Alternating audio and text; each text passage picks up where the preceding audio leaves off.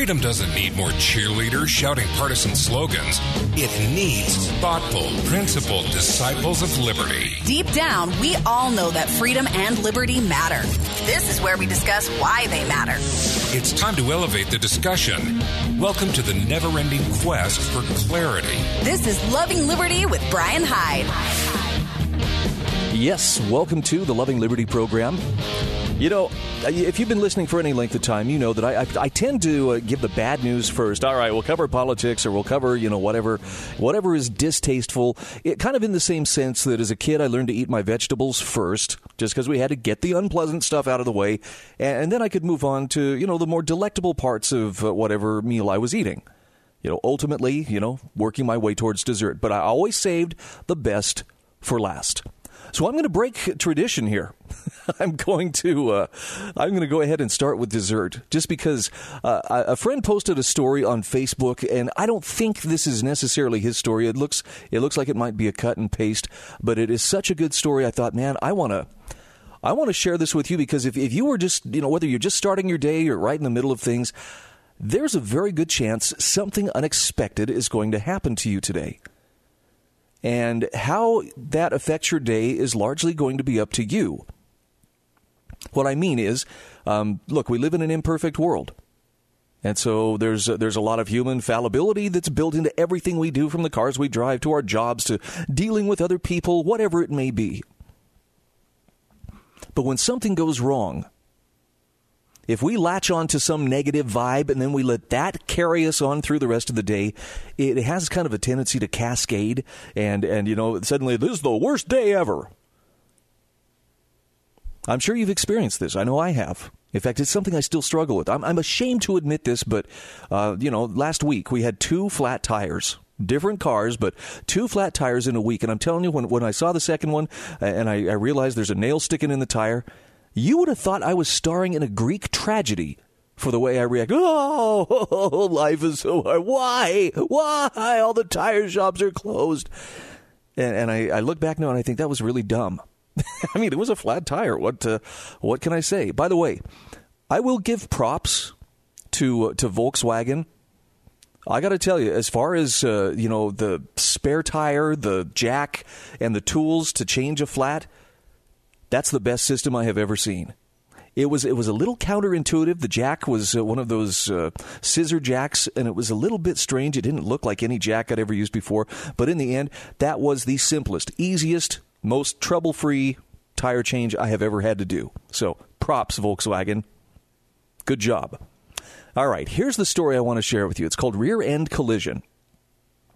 My friend posted this. The story says, my wife was just rear-ended in a car collision. Now, he says, let me start this personal message by saying this. Don't worry, she's fine. But the incident also forced me to take a look at myself and made me realize why I'm so proud of her. A run-of-the-mill stoplight rear-ending. My wife pulled up, stopped, but the lady behind her didn't. So the crash occurred. He says, when my wife told me about it on the phone, my first instinct was to get mad. She was probably texting something. Right? I yelled. And his wife said, can you stop for a second and just let me tell you what happened? She had a much more level-headed tone. She went on to tell him that as she exited the vehicle, the lady who'd hit her was noticeably agitated. Not surprising, right? If you have ever rear-ended anybody, I promise you, for 99% of people, a cuss word is the first thing that comes out of your mouth when it happens. You screwed up. It's not a good feeling. But this guy's wife noticed that the woman who had hit her was a cancer patient undergoing chemo. Furthermore, she noticed a cross on the woman's window. So before she could escalate the situation any further, his wife asked this woman, are you okay? The first thing she did was check on the other woman. He says, not her own car. She checked on the woman, and immediately the woman's tone changed and she became less angry and more apologetic. The woman said, look, I wasn't texting or anything. It's just chemo brain. I was distracted. I'm so sorry. Listen to what his wife said. She said, accidents happen. I notice you have a cross on your window. This is what being a Christian is. What kind of Christians would we be if we just screamed and raged at each other all the time over accidents? Completely disarmed, he said the woman broke down into tears, clutching my wife as they stood there on the shoulder of the road, hugging each other. And then the woman proceeded to tell his wife her story. He says she told my wife about her cancer treatments, about losing her fiancé, about how hard it had been, and how cancer was actually the best thing that had ever happened to her because it brought her back to God after she had long lost her way. Along with the insurance information exchanged, he says my wife made sure to get the lady's personal info, promising that we would be praying for her. So finally, the police officer arrived on the scene, surprised, to put it mildly. He said usually people aren't hugging and laughing with a car in that kind of shape. He said, I've never seen anything like it. Now, the officer was touched as well, simply because he saw this display of humanity in a context where most people would lose their humanity. Once all the information was exchanged and the reports were filed, everybody went on their merry way. Now, think about this for a second. That entire situation could have been wildly different had people's perceptions and reactions been different. He says, my wife could have flown into a rage. The other woman could have been uncooperative. The police officer could have been on a curt power trip. But instead, an unfortunate car accident was actually turned into a positive human interaction for everyone involved. It wouldn't be too much to say that for most of them, it turned out to be a blessing in the disguise of hardship. But he says that was entirely due to a choice. Now, maybe I'm just sharing this story because it's primarily for me. Heaven knows I can use it because I have a tendency when something goes wrong to take it personally as if the universe has suddenly aligned itself against me. But it really does come down to a choice. And so here's what I'm committing to do for the day. If this makes sense to you, maybe it's something you should consider as well.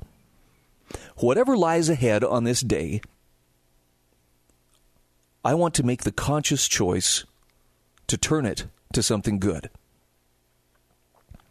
Now, just so I want to clarify this is not daring the universe. Okay, so hit me with your best shot. That's not what I'm asking for. This is like, please, Lord, give me patience. No, that's not what I'm saying. I'm just saying I recognize the value in adjusting my attitude. The one thing that I actually have some control over, or at least some influence over. I can adjust my attitude and hopefully in the process help other people who may also be in a place where they wouldn't rather be, or they're in a funk or whatever. I know this is kind of a lofty way to start out, so if I'm getting a little too metaphysical for everything, my apologies. But I read that story and it touched my heart, and I thought that's too good not to share. So here I am. I'm sharing it with you and telling you I think this is an important lesson that's just too easy for most of us to forget. And the thing that really jumps out at me, the wife saying, look, this is what being a Christian is. And if you are a Christian, it's not easy to live up to your Christian ideals, especially in traffic. The whole do unto others as you would have done unto you kind of goes out the window in favor of do unto others before they can do unto you. Or at least that's what it feels like sometimes. So for what it's worth, there it is. Won't be posting it in the show notes on the podcast, but I do have some other fun stuff I'm going to share with you. Let's see. We are going to cover, in no particular order today, we're going to talk a little bit about the American Old West.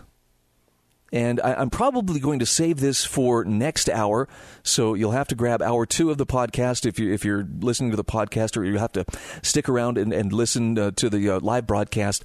But we're going to talk about the American Old West and how Hollywood made it wild, or portrayed it as wild, created this myth in order to make money and actually to advance gun control. It's an excellent article from ammo.com, and hot on the heels of that, I'm also going to share with you, I finally found it, I've been looking for this for months, an article called Order Without Law, Anarchy in the Old West. Now, to some people, when I say anarchy, they're thinking, well, wait a minute, this sounds exactly like the Wild West that you're talking about. But it's a wonderful article I picked up several years ago. It was an interview with an old U.S. Marshal when he was 92 years old, and I think it was way back in the 50s, when he was interviewed, like 1958. But he talked about the Old West because he lived there. He was a marshal in the Old West. And he talked about how order, or how a functioning society existed in places where government was not fully organized, and especially where law enforcement hadn't been outsourced to government at that point. And wait until you hear what he has to say. It's going to rock some people's worlds. So again, I hate to make you wait, but we're going to cover that coming up in the next hour. I have some other fun stuff ahead of us. We're going to talk about finding truth, how to cut through the media barrier, how to cut through the smokescreen, and there are a few other things here. If I have time, I'm going to share with you a little observation on Robert Mueller's body language during the hearings, or the hearing earlier this week. I'll tell you what. After listening to the analysis of his body language, the one thing I came away with absolute certainty, I would not want to be married to a body language expert. Holy cow, the stuff she picked up on. I mean, you couldn't even get away with one of those little white lies that you have to tell sometimes just for the sake of domestic tranquility. We'll be back right after this.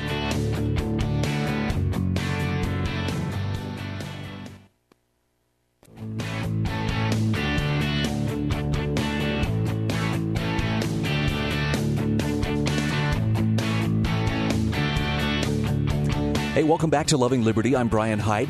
Thank you so much for being a part of today's broadcast. You know, one of the interesting things about what I do is I never have a clue how many people are actually listening. Now, I can track the podcast downloads, and, I can't speak strictly for this program, but I know as a network, I'd say we're probably somewhere between 10,000 and 15,000 downloads every month. Which, doesn't sound like a lot, but those are respectable numbers. I mean, we're shooting for, several 100,000, 1 million. It would be really nice to be heard and accessed across a much wider variety of people's devices and, just people, accessing this here. But growth is a slow process. Nonetheless, I remain convinced that one of the things that gives great purpose to everything that I do, and I know that the other hosts on this network feel the same way, is that it is hard to find truth, at least within media. And we're going to talk a little bit about this, about how, you hear the term fake news, and for a lot of people, up go the defensive shields. Oh, talking fake news, that's just a Trump talking point. Well, it could be. But there's also a lot of misinformation out there, or incomplete information that nonetheless misleads us as completely as misinformation would.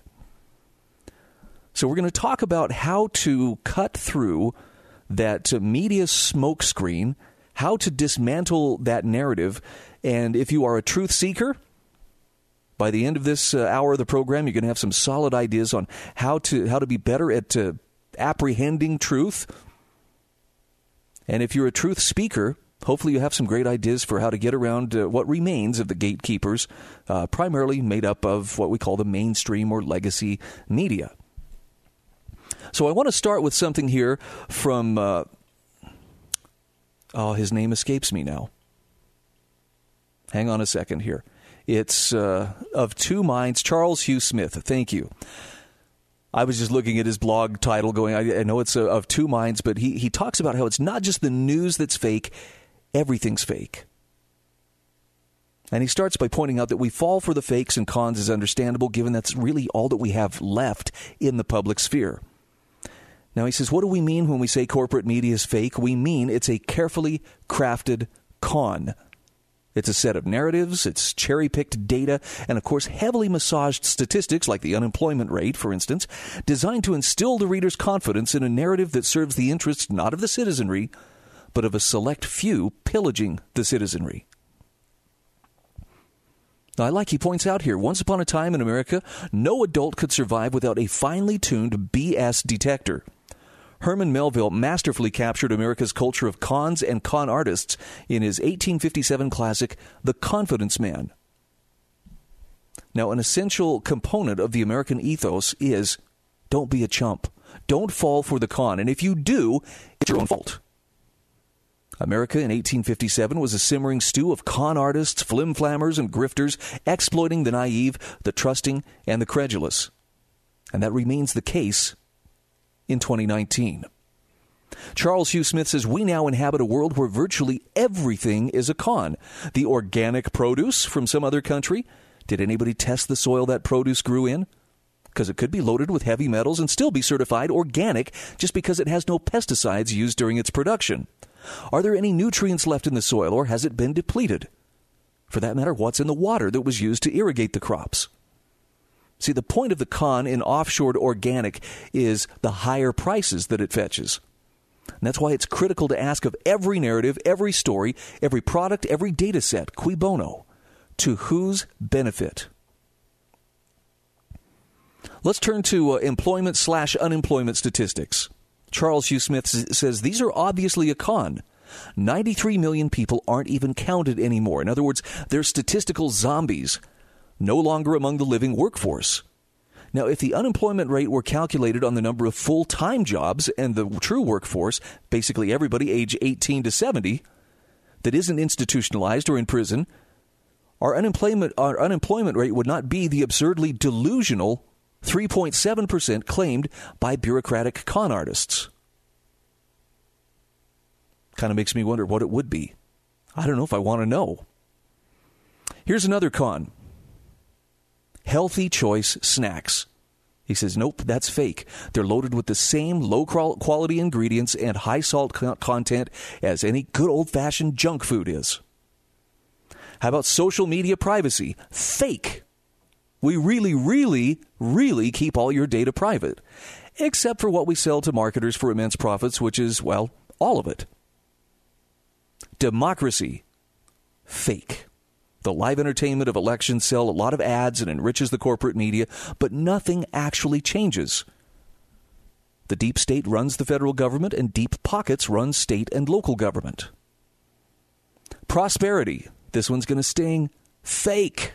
Trillions of dollars in new currency and credit have inflated assets to absurd levels, all to create the illusion that everything's getting better in every way, every day. Now, he actually has a chart to back this up.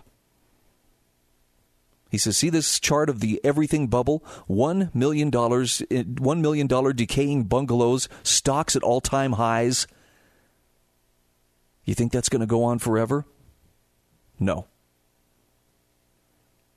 And he points out here that Melville understood that at some level we want to be conned. We want to believe the elixir will make our aches and pains go away, that the new face in politics is going to clear out the rot of corruption, that rising prices for everything means we're all getting richer, and so on.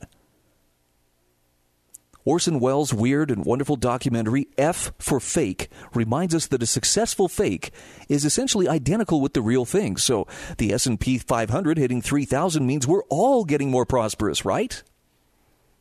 Yeah. He says, despite all the craftsmanship, though, fake is still fake. And today, virtually everything is fake. It's a con designed to trick or distract the mark, which would be us, from the looting, the plundering, and predation of those running the con for their own self-interest. Now, that we fall for these fakes and cons is understandable, given that's all that we have left in the public sphere. Sorry, that's not a very hopeful note, is it? I mean, this is like, wow, talk about ending on a high note, something that gives me hope. Whew, you might be feeling a little bit hopeless right now. Okay, well, we'll see what we can do to turn that around, because, look, the change is not going to come from the top down. With my apologies to everybody who, believed Trump was placed in the office of president by God himself to save us. No, I don't think that's the case. Now, I'm not saying that because Trump is the most evil man or, this Hitler-like dictator just waiting to flex his muscles. I don't think that's the case either. My point is simply that the kind of change that needs to take place here can't happen from the top down. Because the rot that permeates our entire system is too far gone. It's too widespread. Any authentic change is going to have to come from the individual through the grassroots level and percolate up to the highest levels. I've said this before, and I still believe you could put the most virtuous individual on the planet. Think of whoever you think is the most virtuous individual, currently alive. Good luck, by the way. I'd be hard-pressed to think of more than maybe a couple of people who I think would be that level of virtuous.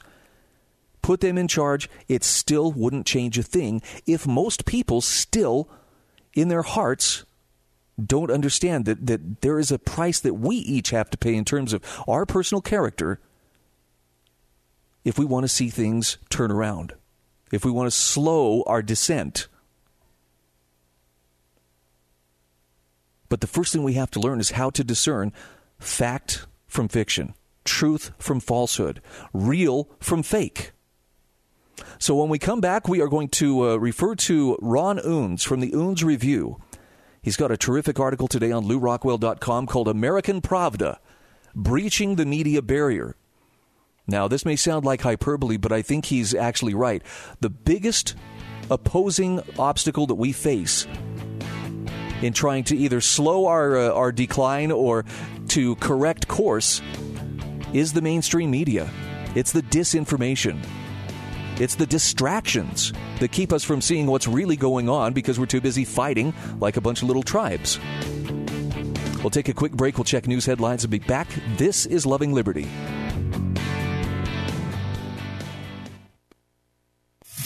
Timely, credible, thoughtful discussion without the partisan outrage.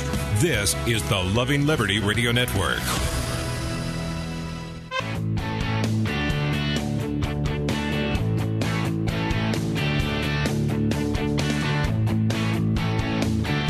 Hey, thanks for tuning in to Loving Liberty with Brian Hyde. Glad you could join me. By the way, if you want to be part of the conversation, here's the number, 801-331-8113. We are talking about how to overcome the media barrier, which is one of the toughest things for a person who is determined to think clearly and independently about what's going on in our time. I actually saw this great editorial cartoon posted today. A friend of mine, Wendy Kay, had posted this on Facebook, and it's just titled, While Everyone's Gaze is Diverted. And you can see a picture of Uncle Sam pointing towards all these people protesting with, lots of symbols for curse words floating above them in the air. They're holding banners and signs, abortion, no smoking, non-corporate drugs, gays, sexy movies, street-level crimes. And this is where all of the media's cameras are. This is where the New York Times is looking. Everybody is looking toward that. And just out of the public's view, out of the media's view, is this building with politicians handing bags of money out, stowing them away in car trunks, and factories, clear-cut ground, and the building is labeled public resources. Now, if this seems a bit too simplistic, let me just break it down into something that at least makes sense to me. We are being looted while all of our moral energy is being spent fighting among each other on various wedge issues. Why do you suppose that is?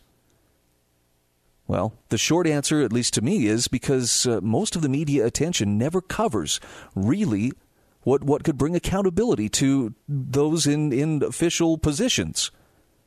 The people who hold the levers of power, and some of the people who exercise great power without ever having been elected to it. See, the media thinks it's part of that elite. It considers itself a part of the upper crust.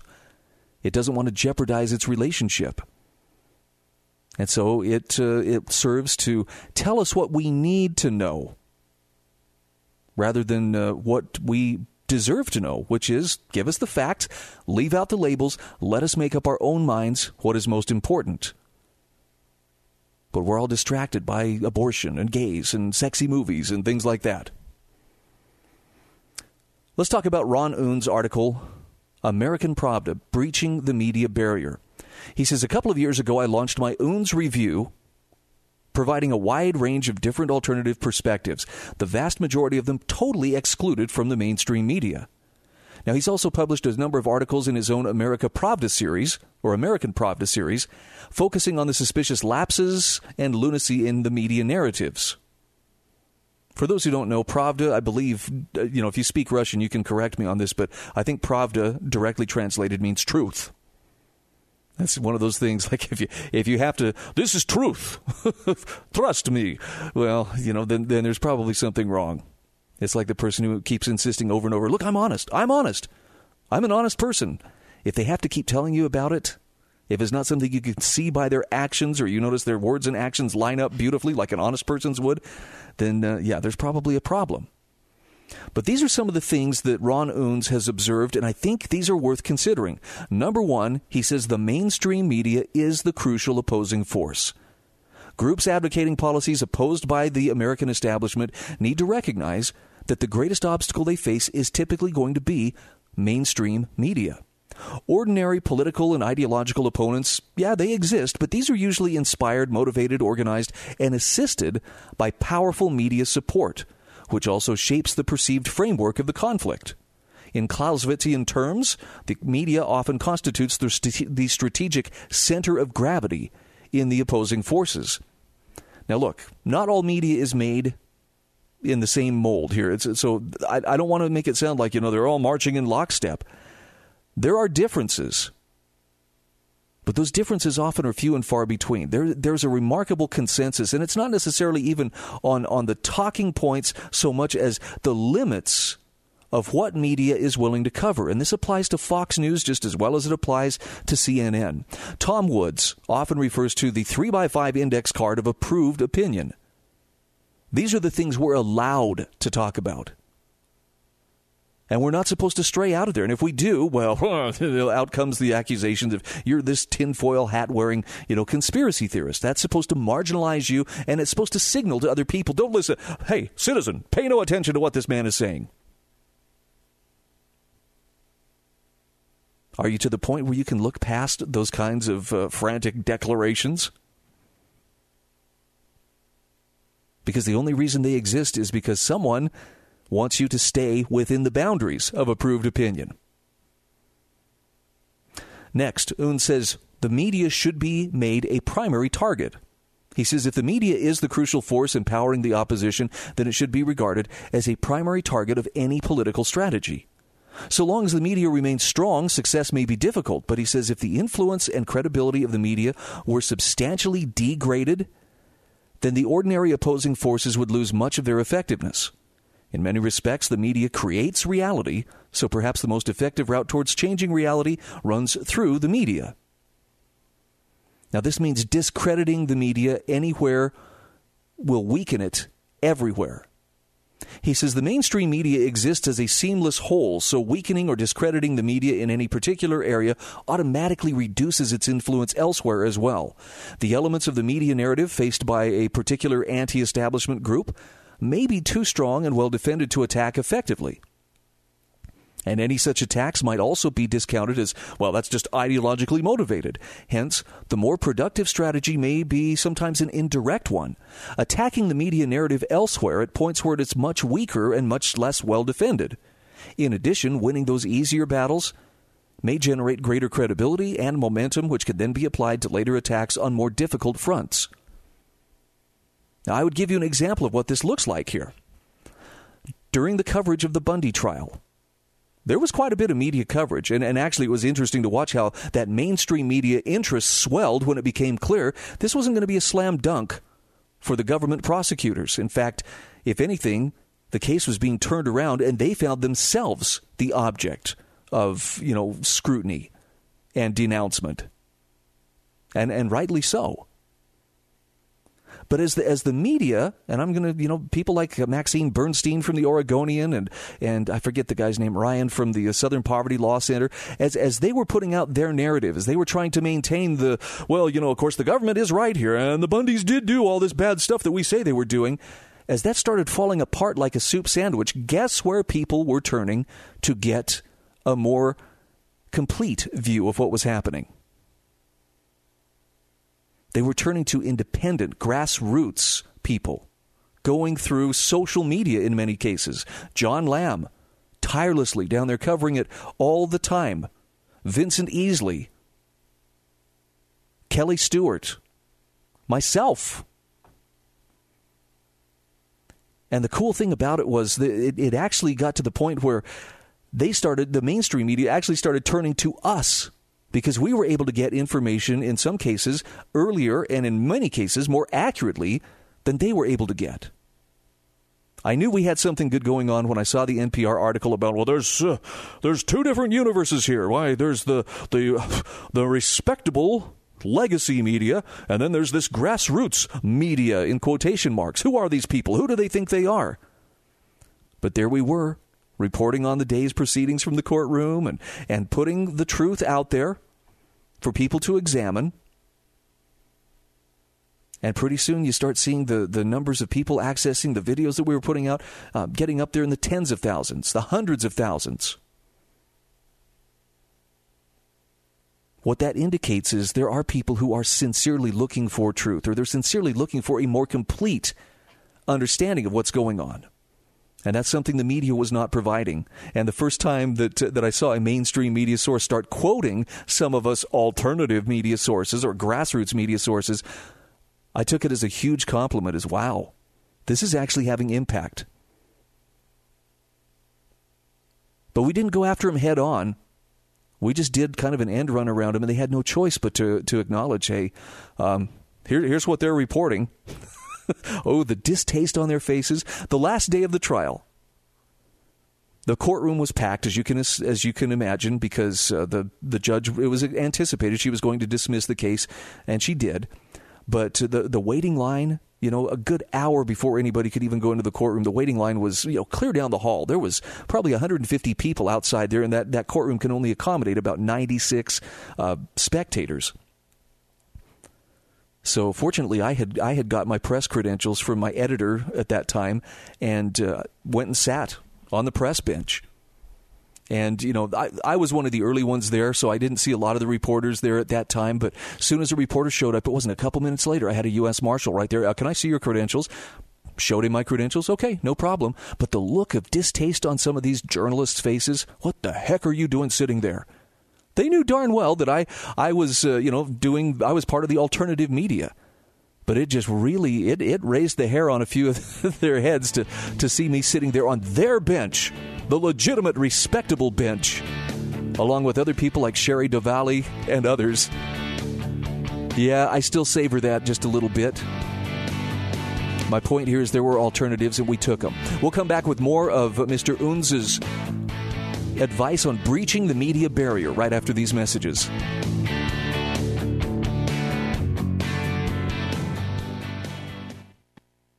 Trading in.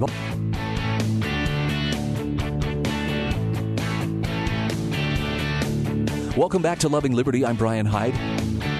I'm sharing with you an article by Ron Unz on the Unz Review. It's actually published on LouRockwell.com today as well, about American Pravda breaching the media barrier. You want the truth? Well, excellent, because I believe that you can handle the truth. Not exactly what you were expecting, right? Ron Unz says a broad alliance may actually support the common goal of weakening the media. He says once we recognize that weakening the media is a primary strategic goal, an obvious corollary is that other anti-establishment groups facing the same challenges become natural, even if temporary, allies. Such unexpected tactical alliances may be drawn across a wide range of different political and even ideological perspectives, meaning you could have people in your coalition that are left, right, or otherwise, and despite the component groups having longer-term goals that may even be conflicting or orthogonal, so long as all such elements in the coalition recognize that the hostile media is their most immediate adversary, then they can cooperate on their common effort even while actually gaining additional credibility and attention by the fact that they sharply disagree on so many other matters. He says the media is enormously powerful and exercises control over a vast expanse of intellectual territory. But such ubiquitous influence also ensures that its local adversaries are therefore numerous and widespread, all by being bitterly opposed to the hostile media they face on their own particular issues. So by analogy, a large, powerful empire is frequently brought down by a broad alliance of many disparate, rebellious factions, each having unrelated goals, which together overwhelmed the imperial defenses by attacking simultaneously at multiple different locations. Now, he says a crucial aspect enabling such a rebel alliance is the typically narrow focus of each particular constituent member. Most groups or individuals opposing establishment positions tend to be ideologically zealous about one particular issue or maybe a small handful of issues while being less interested in others. Given the total suppression of their views at the hands of the mainstream media, any venue in which their unorthodox perspectives are provided a reasonably fair and equal treatment, rather than ridiculed and denigrated, tends to inspire considerable enthusiasm and loyalty on their part. That makes sense. So although they may have quite conventional views on most other matters, causing them to regard contrary views with the same skepticism or unease as might anyone else, they'll usually be willing to suppress their criticism at such wider heterodoxy as long as other members of their alliance are willing to return that favor on their own topics of primary interest. I like to refer to this as the with one voice principle. Sure, we all have different points of view, and we all have different priorities and different things that matter to us.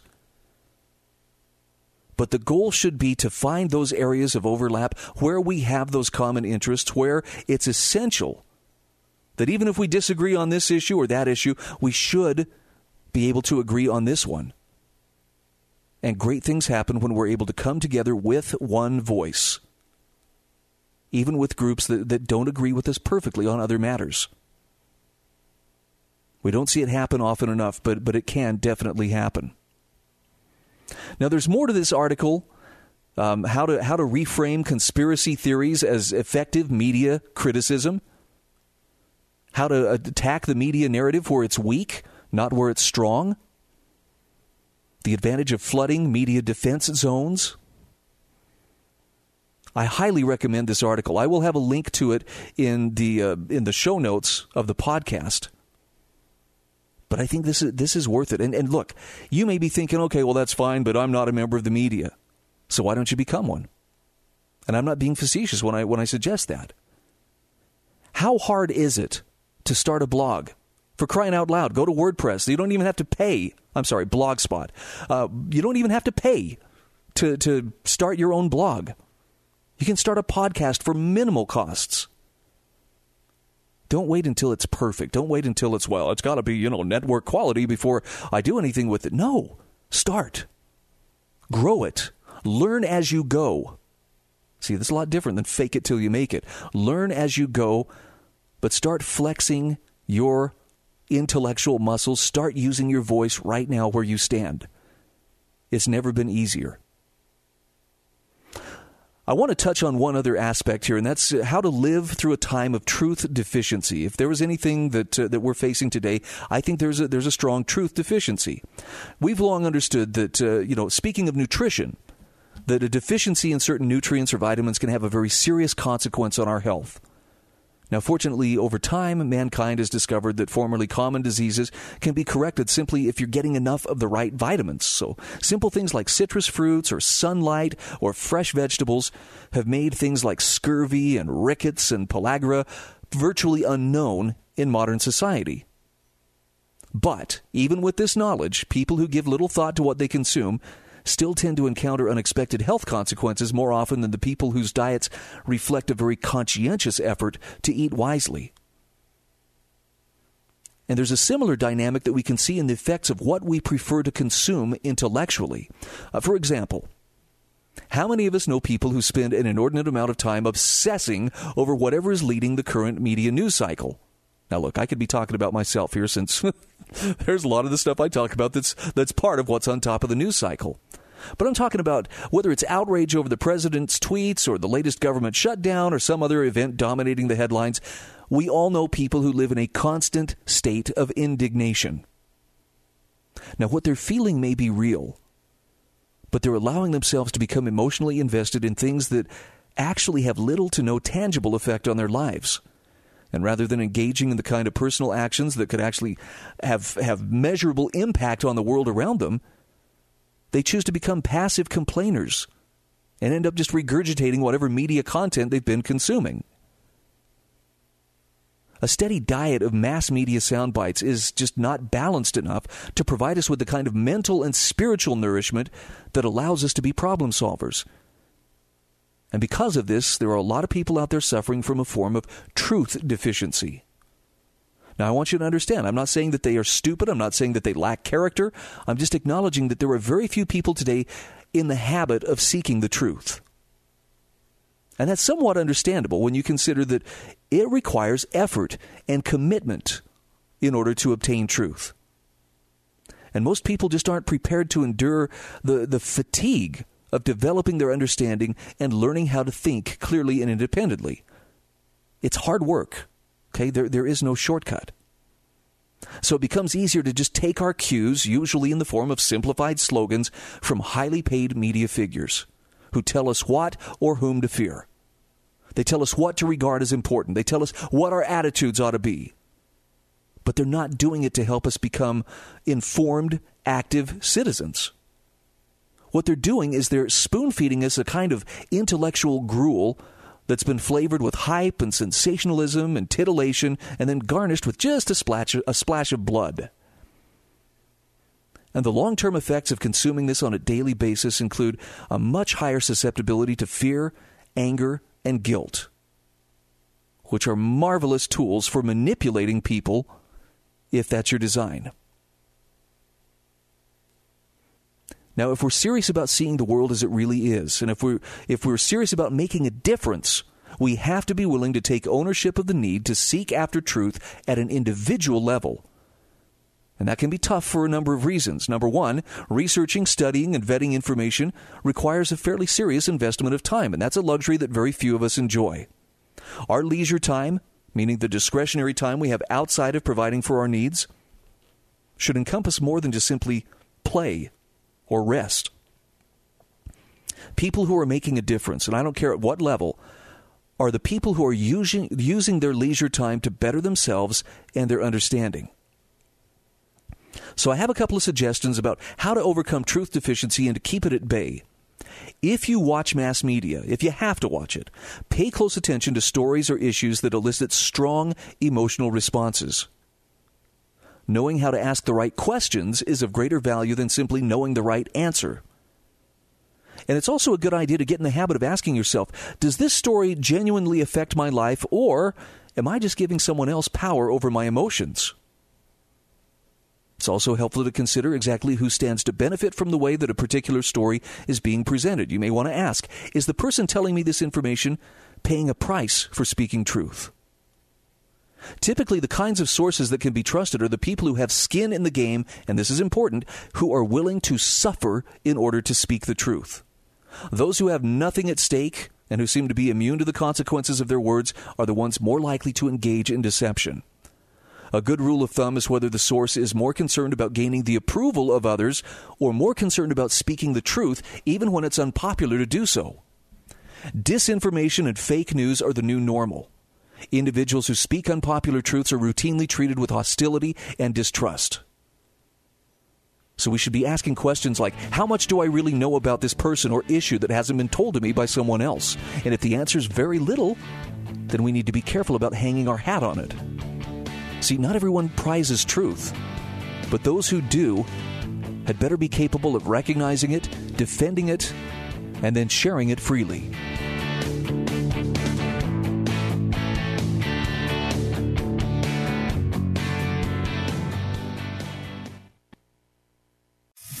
Timely, credible, thoughtful discussion without the partisan outrage. This is the Loving Liberty Radio Network.